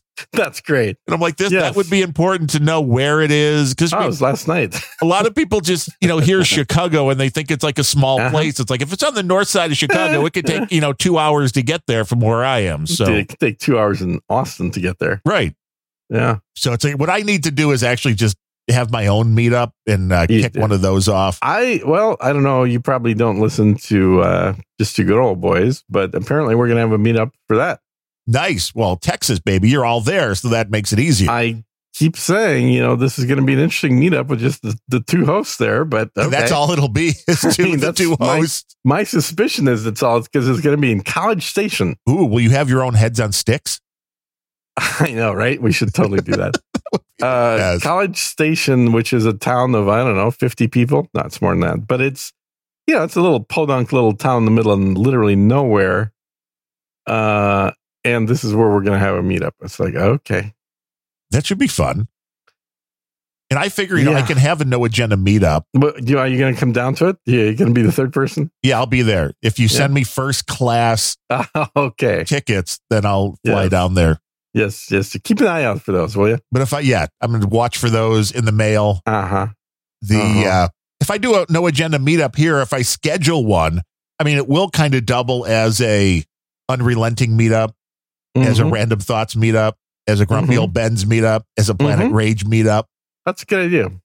And that way, when nobody shows up, I can blame it's a no agenda problem, not unrelenting. Well, that's a good point. Honestly, they're the ones responsible for bringing the crowd in. Right. Yeah, I finally got over 2,000 followers on No Agenda Social. Wow. How many did you have to pay? You pay your people? I didn't know that. No, I just thought you would have to, though, to get to that kind of a number. I can't afford to pay for subscribers. You're a poor podcaster. Damn straight. Also, the most prolific poster on No Agenda Social. Really? Do you have more posts than anybody else? Uh-huh. Wow. People, you should tip your podcaster. Send them some. Do you have a Get Albie wallet? No, you don't. So I don't know what that is. See? Just put your I'm lightning shutting down all my there. shit, man. I'm just shutting it all down. I can't afford to have all these wallets just sitting there. Shut it down. Shutting it down. And then we'll be back next week on Friday with more. Just send your cash. Exciting, scintillating. Yeah, just send your cash. We have a P.O. box if you really want to. Send your cash. Which, though, if you're sending cash, I believe we do have a minimum of 10,000 in unmarked bills. Bullshit. We'll take a $10 bill.